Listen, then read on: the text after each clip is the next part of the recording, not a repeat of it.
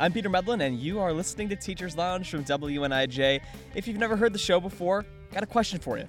Who's the best teacher you ever had? A coach, a counselor, a teacher, anybody, any kind of educator. Well, we think that almost everyone has that person, a teacher that really inspired them or helped them become the person they are today. So tell us about the person who comes to your mind and shoot us an email at teacherslounge@niu.edu, and they could be on the show. Every educator we have on is nominated by the audience. And today, we have a very, very special episode. I'm not going to lie to you. It's Lisa Felker. She's an art and music teacher at Morris Elementary School. She's taught everything from kindergarten, PE, reading intervention. The list goes on and on and on. Oh yeah, and also, she's my mom.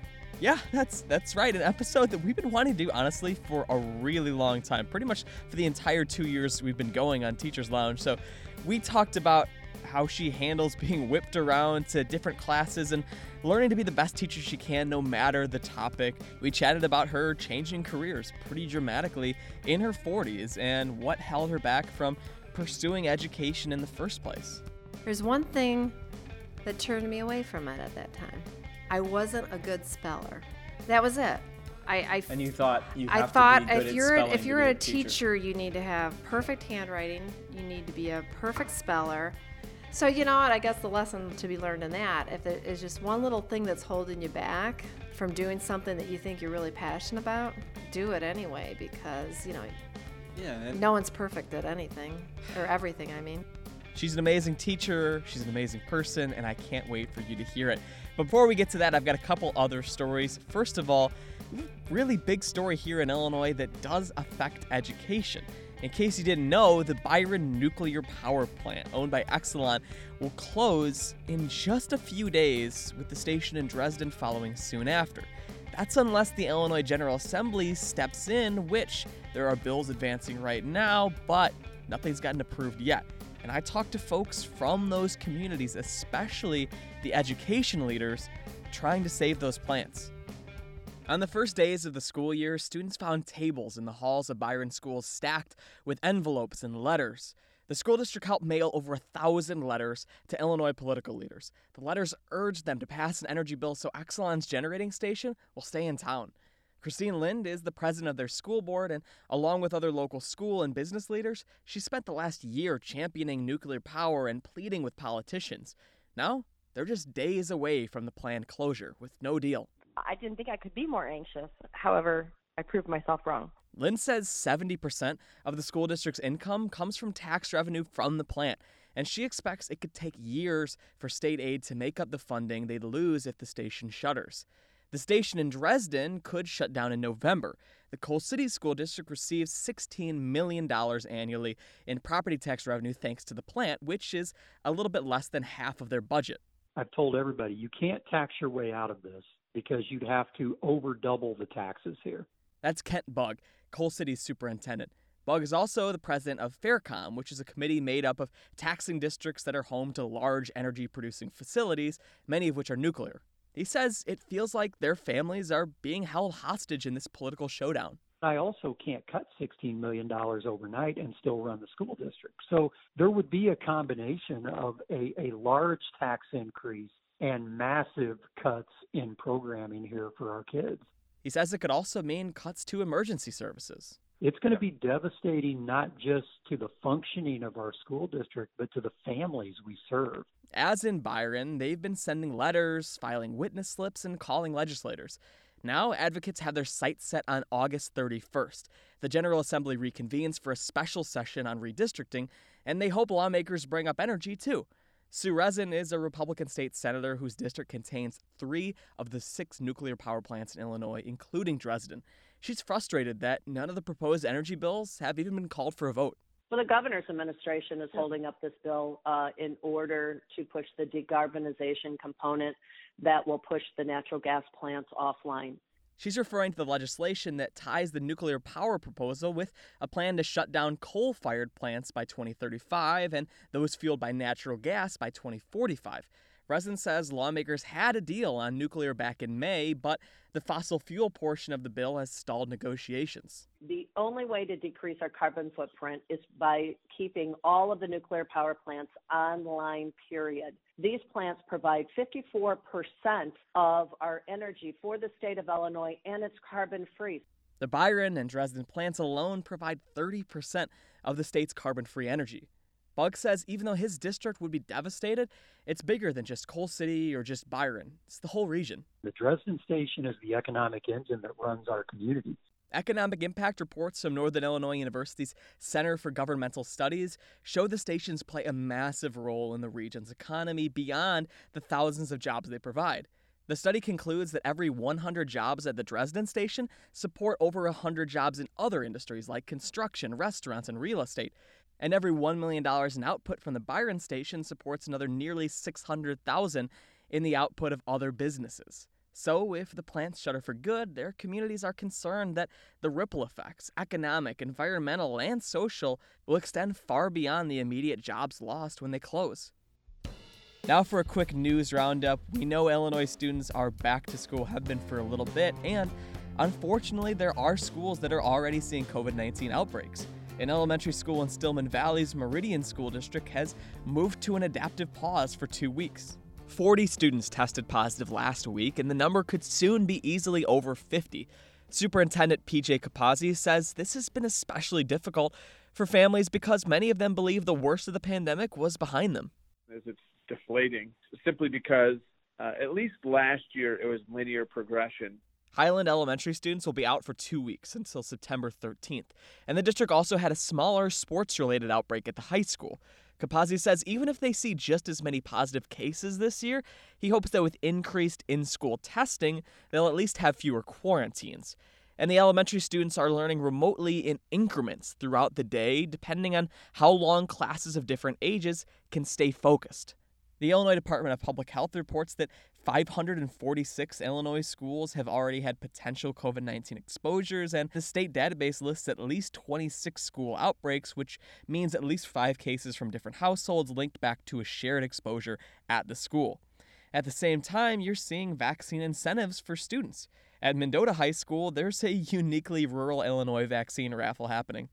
A few weeks ago, as the school year began, Mendota Superintendent Jeff Prusader received an interesting phone call. We had a local farmer that contacted me and wanted to know if it would be possible to donate a quarter beef, processed and wrapped. If you don't know, a quarter beef weighs in at around 100 pounds. The anonymous farmer wanted to incentivize families to get vaccinated with the $600 value gift. Now Mendota High School is raffling off the meat. All students who get a shot in the arm before October 14th have a shot at winning the quarter beef for their family. Prusader says a little more than 35% of their high schoolers are vaccinated, and he's already been hearing from more students interested thanks to the bovine prize. I hope you know I did get to use the pun Moderna in the headline of that story. I'm so sorry, I really couldn't resist. Okay, it's time for my conversation with my mother, Lisa Felker. We had some technical difficulties because, of course, we did near the end, but regardless, enjoy. Buddy, we need a childhood dog on the podcast. Excuse me, do you have a few moments? I think we might have got something there. That's what you want. And not only is this a special episode in that, I had not had, my mother on the show before, but also I think this is the first in-person interview for the show that I've done since early March of 2020. So this is the first in-person Teachers Lounge that I've had in like a year and a half. Oh, wow, yeah. So I might be a little rusty. I don't know. I'm not used to having people. Yeah, it's all been Zoom or whatever. So this is, you say you just had 15 years? So it was like this last year was your 15? This last year was my 15 year at the school district that I've been teaching at. So actually, I've taught for 17 years. 17. So I had 2 years that I taught part-time, which kind of, I guess you could say, just equals 1 year. But 2 years at a prior school district before this one. I was gonna ask you about Lisbon too, but one of the things I wanted to mention was that this is your 17th year that you just finished up, but you have 2 years left? Yeah, this year and then one more year after that. So you have more or less a little bit slightly less than 2 years left. Yes. And do you feel like you've gotten to the point now where you can kind of reflect back on what the entire experience was like, and did it meet your expectations, or was it different than you expected it was going to be? Oh, yeah, it absolutely met my expectations. And you know what? I've learned so much, and every year that goes by, you learn more tricks under your belt, you know, whether it has to do with classroom management or just presenting the material. So the more years that you have, you learn so much. You really do. And it's just, when I decided to go into teaching, it was later in life, and it was really because of the love that I had for children and just being around children in general. So that's kind of what drew me into teaching at that point in my life. So, I mean, you could actually even say that, like, being a mom and loving doing that is actually one of the things that made you want to be a teacher and work with other kids. Yes, right. And I remember that right when I was going to college, right when I was out of high school, one of my summer jobs was at the playgrounds and organizing all the activities for the kids coming in the summer for the playground. And I just loved it. They just kind of gravitated towards me, I guess. Kids just gravitate to me. That works out. And I don't know if I've ever asked you this specifically, but it's something that I ask on pretty much every episode of this show, because the whole, people are nominated because they feel like they need a spotlight or something. And I found that normally if you become a teacher, it's because you had a teacher at some point down the line too that inspired you or was good to you or made you feel like that was a possibility. Did you have someone at any point of your journey in education that you loved so much where you're like, that's who I have in my mind when I think of teaching? Yes, and I can also say that I always loved going to school, right? So I loved going to school. That's kind of a prerequisite for being a teacher, you would hope. I love being in school. I love the whole idea of school. The 2 months off, fantastic. Yeah, and I mean, but yeah, I can think back to 2 teachers in particular. My 4th grade teacher, Mrs. O'Connor, and she was just, she just kind of made me feel like I was special in the way that, you could be this good. You really could be this good at math. You could really be this good at reading. And where I always thought, well, I was just kind of average, but she was, she kind of called me out as being, I guess I got to be on like the accelerated math in her classroom. And I just remember her being such a positive person saying, you could be better than average, Well, I mean, I feel like we've talked about this at least once or twice, but, when you are a teacher, we know that the biggest thing that kids are going to take away for the most part is not necessarily the day-to-day lesson plans and the curriculum that you're trying to impart onto them, but the biggest thing that people are going to remember years down the line is how you made them feel. Absolutely. Yeah. And is that something that when you got into education, is that something that you immediately realized, or is that something that comes with the experience? I think the more you teach, the more years you put in, the more you really see the needs that all the students have and how you really want to say and do things to uplift them, because some students, they need it more than others, but you really want to showcase the positives in them and uplift them. And I think the more you teach, the more you see the need for that, and the more you learn how to do that and just kind of individually point out things, their strengths in that, just to kind of, encourage them. I know that people they emphasize in colleges of education now this whole child mindset where you're trying to look at the social emotional needs of kids right away. Right, and I think that a lot of principals are going into the new school years, I don't know if it is necessarily because of COVID and all the trials that, mental health and that with students, but first priority, they really want you to get to know your students. Yeah. Really, really get to know your students before you even start teaching content. Is that what you were taught when you were starting off too? Not so much. Was it just like make sure that you have the content covered, make sure you can do that? Right. And classroom management obviously was a part of it too. It Right. really was, Yeah. you know, but really getting to know your students, their interests, their likes, and so Mental health wasn't as much of the conversation. No, it wasn't. But I think now you can't really teach content unless you actually know that individual and where they're coming from and how they learn, you know, because each student learns Right. differently. I think that that's something that people have articulated to me that makes a lot of sense, where you're like, if you're not comfortable and safe and feel heard, if you don't have that environment, you're probably not going to be able to actually learn in the best way possible. Yeah, that's absolutely true, because if you're coming to school hungry, you know, that's obviously foremost on your mind. Right. You haven't had a breakfast. Or, you know, if something bad happened the night before, that's on your mind.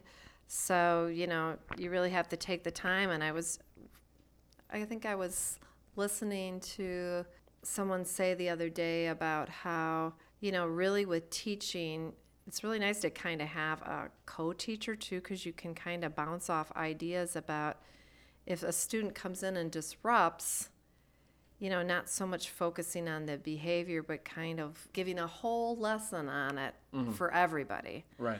So that it's not just centered around the one student who's, you know, having disrupting the class or whatever. So, and if, you know, right at that moment, if you're not quite sure what to say, you can really make it a teachable moment, though, if you handle it the right way. And you've had a lot of moments over the years where you come in and someone is either, you know, being disruptive or not paying attention, and it becomes really clear that their home life is not good or there's something else going on. Right. And you know what? Usually those kiddos are really easy to talk to one-on-one. They Right. really are. And if you take a chance to go off to the side with them or talk to them after class later, you can find out some really good information. And they're really, most of the time, willing to listen and willing to talk things out with you. Yeah. So can we run through really quick the list of all the things that you've taught in 17 years? Kindergarten, middle school art, middle school music. What, did I miss anything? PE, that's right. I forgot about PE. Reading intervention, math intervention. Did you say music? I did say music, You said yes. elementary music, middle school music. So it's really made me very rounded. When I think back, Yeah. I don't think I would have changed anything because, boy, I mean, my experiences have been really great in all of those, and I really enjoyed teaching all those. Maybe not PE so much. It was kind of loud. It's a little loud It for was you, too. very loud in there. But, yeah, I mean, I've learned so much, and it's been good. I mean, is it hard at the beginning when you have to switch into something to be flexible? Because I know that you're worried about, I want to be able to give these kids the best that they can get, right? Like, I want to make sure that they're getting from this class what they need to and that I'm prepared to do that.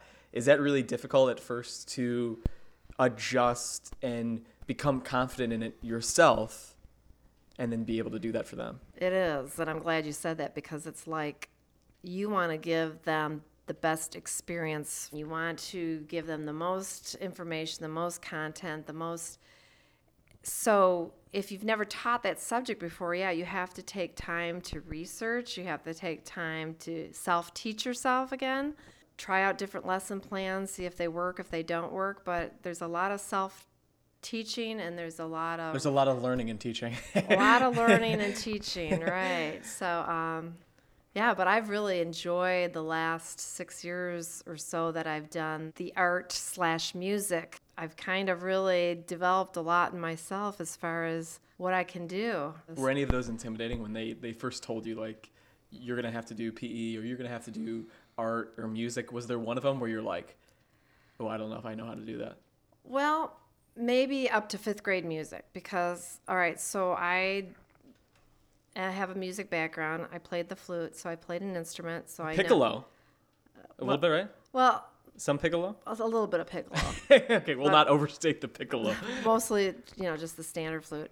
But, I know, basic notes, rhythm, Right. beat, and, Sheet how music, to that sort of thing. Yeah. how to teach rhythm and beat and how to teach the basic notes, and so teaching elementary music, wasn't that difficult. Plus I found out that, wow, the little kids, they just love to sing funny, silly, goofy songs, and if you just give them the love for music, Right. that's what they want. They have so much fun, like some of these songs that I've pulled out from years and years ago, like probably The back Elvis when, one, back right? when Like I was a kid. There was the what is the Elvis Bread song, right? The GI Blues, is that GI one of them? Blues, and actually, Peter, the year that I had to teach 5th grade, I actually asked you what were some of your favorite songs that you sang in 5th grade, and you were right. They really enjoyed that. I think it's that they have the really like obscure names of bread where it's like Hessenpfeffer Yeah. and Black Pumpernickel. Yeah. It's just fun to say. So when we were pulling the lyrics out, we really had to explain what some of those words meant too. I guess my thing is, if we're having fun, Right. that's number one priority. Are you having fun? Are we singing songs that you enjoy? Besides learning some basic note facts and how to read a little bit of music. But I've had requests for, siblings to be in my music classes. It's, because they like the songs that we sing. But the little ones, boy, 45 minutes is a long time. Yeah. I mean, you got to be ready to switch gears all the time from one thing to the next thing to keep them, stand up, sit down, move around. So you started though kindergarten. Do you ever miss it? You know what? There's something special about kindergarten because it's a stepping stone, right? It is, and it's like, unless you were in preschool, it's a lot of times the first teacher, and you never forget who your kindergarten teacher was, and just the love for school and the love for your teacher, the hugs that you get, and just, It sets the tone. It's kind of the launching pad for the rest of your education journey, right? They're just so excited, and they're just so, I mean, there's so much, you're teaching them their letters, their numbers. You're teaching them how to write some words and how to read. It's just like big time stuff. I know, and I always say I think that I must have been sick one day in kindergarten because on the day they taught everybody how to write, I was sick that day because if I like writing a letter S, look at right now, if you wrote it on a piece of paper, people start from the top and go the way, and I am starting from the bottom and moving my way from the top. And for my whole life, I've realized that I am writing most of my letters and numbers upside down. And that must have been just one day in kindergarten that I wasn't there for. The letter S? The letter S day, whatever day of the week that was. Or your motor skills just run into gear, and that's what your hand muscle, Right. fine motor skills felt comfortable with. I guess. So, So we mentioned here you started off in Lisbon and you were part-time there, and you really loved it there though. I did. We're talking small classrooms, like I think my first kindergarten class was 8 kids. And How old are they now? I think that class has got to be junior or seniors in if college. you do the math, if They're that in was college. 17 years ago and they were 5 and 6 there, they're like 22, 23 years old. Yeah. Yeah. They might have graduated college. They may have, yeah, wow. I mean, and I can just picture their little faces too. Yeah. And I always say that, I've really had a unique situation where right now I'm teaching elementary and middle school. But some of those, I see them when they're little, and then I get to watch them grow. I get to watch them grow up right in front of me. And I think that's a real unique thing to be able to experience. And I've known them, when they were really small and then in middle school. And yeah, we're with those kids so much. We really are. And, we have a big responsibility. Yeah, in Lisbon, like you said, it was such a small environment, which is probably perfect for starting off, right? Is that part-time, small classes, small town. I remember one time we went out there and there was like a parade in the downtown right by the school. Yeah. And they threw out candy and stuffed animals. Yeah. And I was 100% sold. I was in. I got a stuffed animal for the day and I'm like, let's get out of here. I'm ready to go. Yeah. This is perfect. Yeah, there's something really special about the smaller schools too. There's a real community and small town atmosphere. And yeah, the school that I'm at right now is very large. And sometimes you have to deliberately tell yourself to walk down the second grade hallway or go up and walk through the fourth grade hallway because Really I fun. haven't seen those teachers in a while or I haven't seen those kids in a while because it's that big. I mean, you have to purposely, go do it and check in on people. And yeah. Yeah, I know I've obviously heard the story before of how you became a teacher, but I feel like we should revisit and tell that story because originally you were applying for a different position in education, not teaching. Wow, it's really a strange story because here's the thing. I think when I was in school, I had the idea about wanting to be a teacher because like I told you, I loved going to school every day. So I'm going to be truthful with you. When I was getting ready to think about what do I want, what kind of career do I want, and what classes do I want to take in college. As much as I told you, like, oh, I loved being around kids and the kids gravitate to me and it's something I really would love to do, there's one thing that turned me away from it at that time. What was it? It was like I wasn't a good speller. That was it. That was it. And you thought you I have thought to be good if at you're spelling if to you're be a teacher, you need to have perfect handwriting. You need to be a perfect speller. Like the fundamentals. The fundamentals, Yeah. And I thought, well, And that was I enough? always struggled with phonetics and Yeah. spelling and that, and I thought, well, I'll go in a different direction, and so I went into fashion merchandising and retail management, and I did that for a number of years until I had my children. Yeah. And then when we moved to our small town here in Sandwich, I was looking for a job to do while you guys were in school, and I was going to actually be a bus driver. Yeah. Imagine that. I can imagine you behind the wheel, yeah. So I went down to apply for that. And You went down to the bus barn. I did.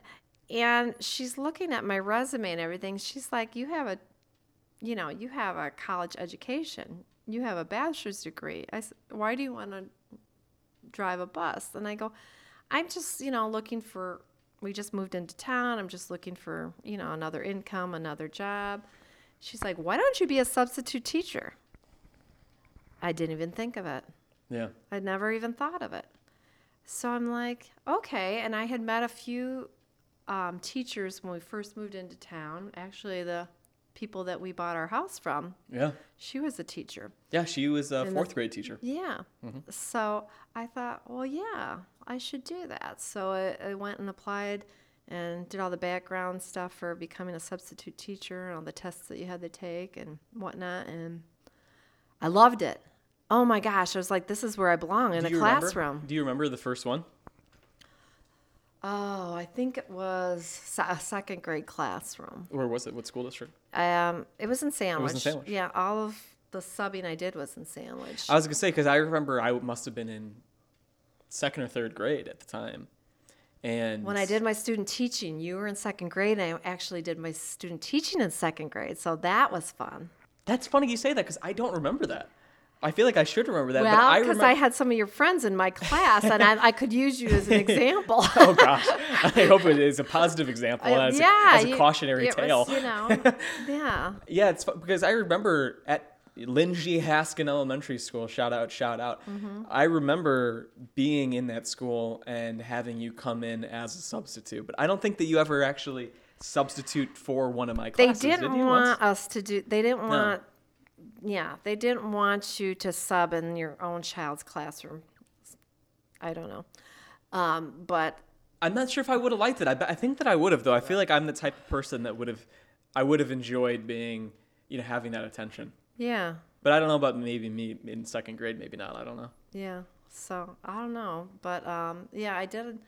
Wow, I'm trying to think. Like maybe 1 year of subbing when I thought to myself, I think my husband said to me, "Why don't you just go back to school and get your teaching degree?"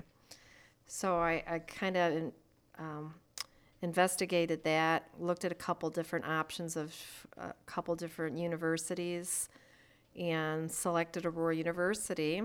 And they had like a 1.5-year program to That's not get, your master's in teaching on top of. And I Yeah. did have, I did have some classes that were able to transfer over that I had taken for my bachelor's degree.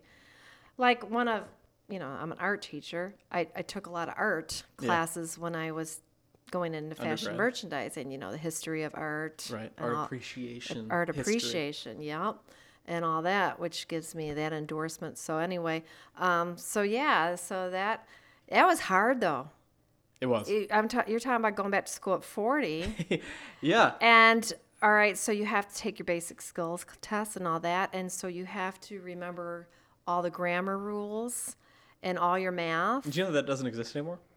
I did hear that. Yeah. Yes.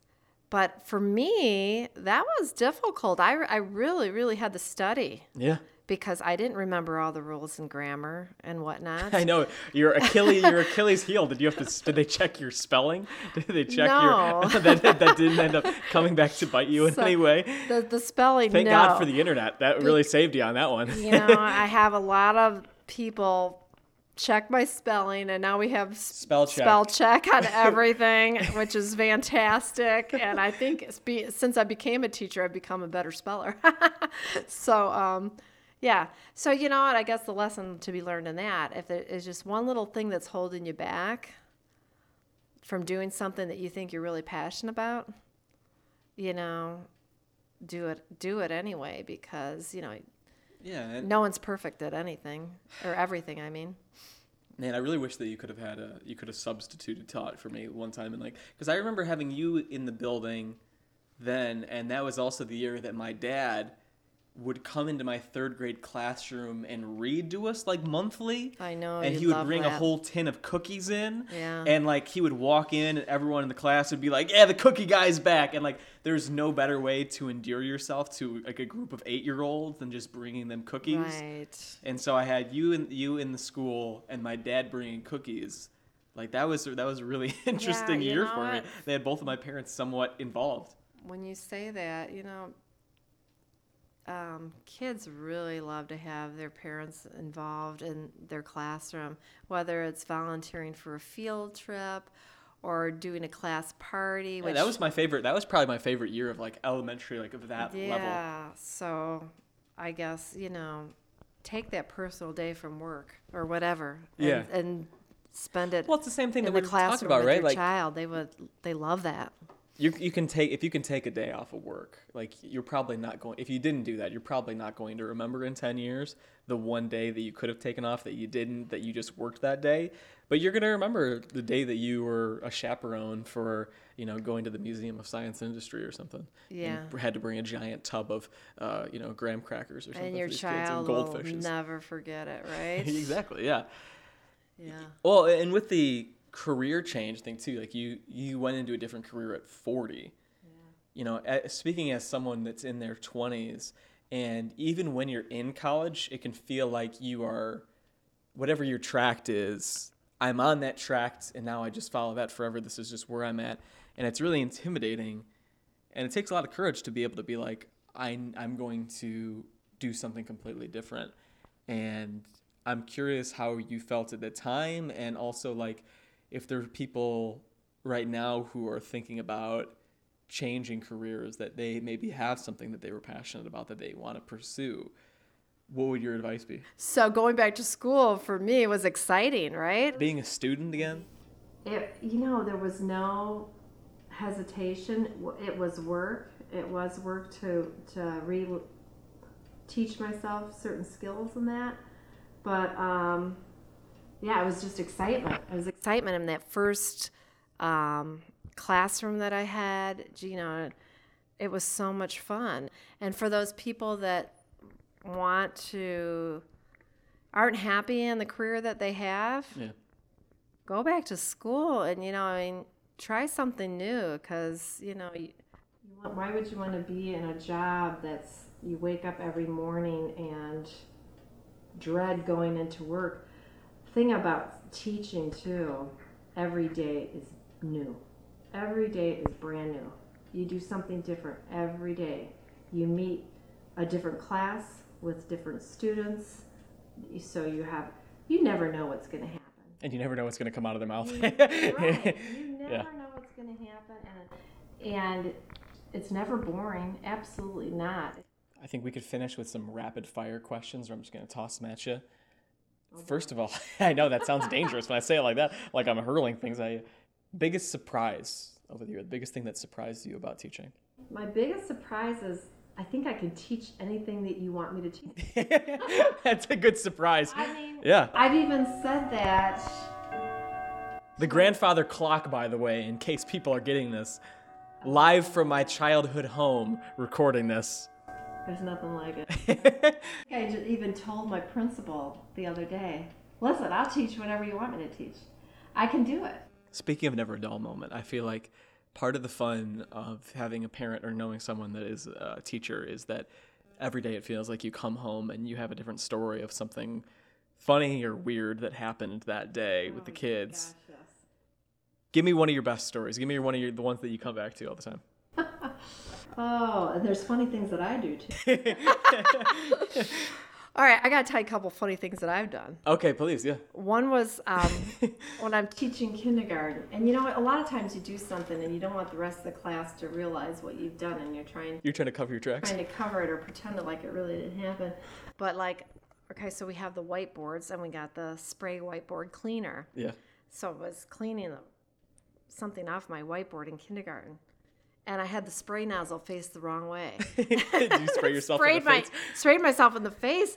Oh my goodness.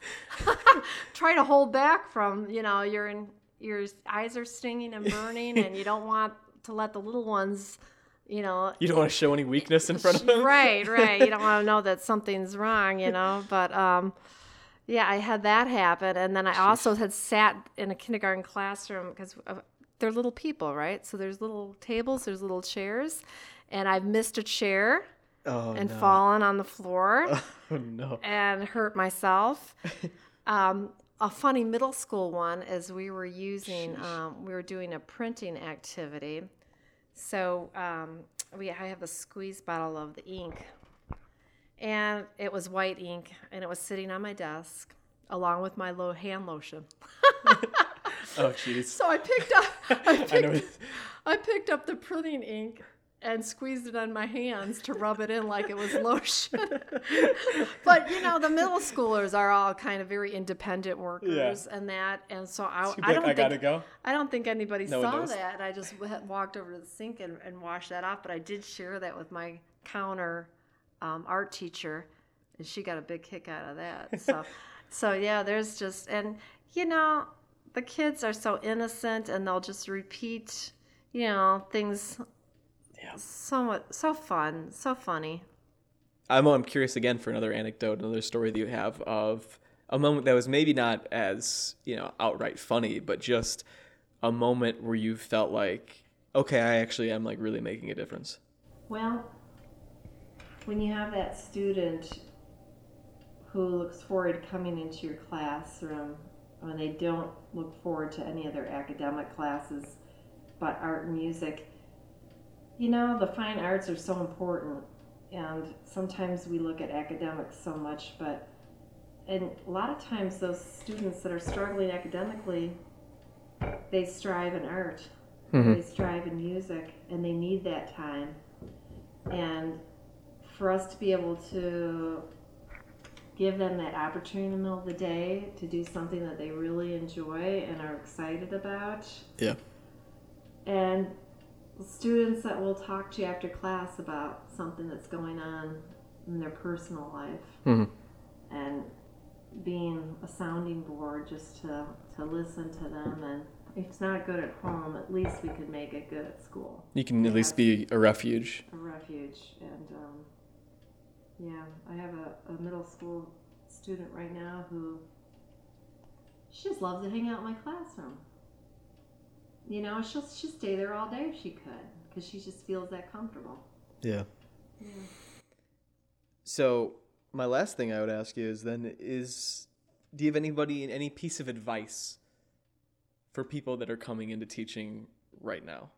Yes. Like I think it was last week, so we'd only been in school for 1 week, and there was a fairly new teacher, and she already had realized the caseload and the students and the accommodations, and it wasn't going to be an easy group of kids.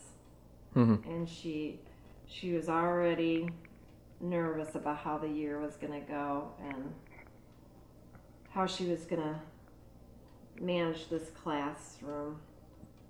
And I said to her, listen, find some way to make it fun. Mm. Find some way to make it fun, because if you're not having fun, they can see it. Yeah. And, you know, and you're going to come home every night and you're going to be worn out emotionally, physically. You got to find times during the day to laugh. Yeah. You got to find times during the day to be silly and have fun. And they're going to remember the fun times too, and they're still going to learn at the same time. Yeah. But boy, sometimes I remember the kids sitting I think I was teaching first grade that year. And it must have been story time. We were on the carpet rug, and another little girl walked in, another first grader. And she goes, "Oh, it must be nap time." And it just tickled us so much. All of us, the kids and I, we laughed and laughed and laughed for the longest time. Was it just a random kid? Her teacher must have sent her in. She was in the complete wrong classroom? Well, or yeah, she just wandered in? I think she must have been sent by her teacher. She was a couple doors down. She was in the same grade. And she must have been coming in to ask me for something for her teacher, maybe. And she said, "Oh, you're having nap time." Oh, no, we were sitting up on the rug, and we were having a story that we were going to discuss later. And I don't know, it got everybody, yeah. And you know what? You have to laugh. That was it. That was all I had for you. I feel like you're 17 years teaching. My entire journey through education, and even though I'm not a teacher myself, I do report on education. I feel like it all culminated here to us doing this podcast at the dining room table of my childhood home. So yeah, it's wild that we got here somehow. I know. And this is a professional venture somehow. Who knows? That was great, yeah. And thank you. And again, I feel like we always tout that every teacher we have on this show is nominated by the audience. This is the first one that's been nominated by me, so you are my educator. Aw, that's great, yeah. Thank you. Yeah, you're welcome. Thanks for listening. As always, feel free to nominate a teacher in your life to be on our show. It's how we get great guests like my mom, Lisa Felker. Send them our way to teacherslounge@niu.edu. And wherever you're hearing this podcast, subscribe, leave us a rating, share it with a friend, share with a teacher you know. A big thank you to the Northern Illinois band Kind Ofs for the awesome music you hear every show. Shout out to Spencer Tritt for our Teachers Lounge logo. And I have been your host, Peter Medlin, and we'll be back with more Teachers Lounge very soon. See ya.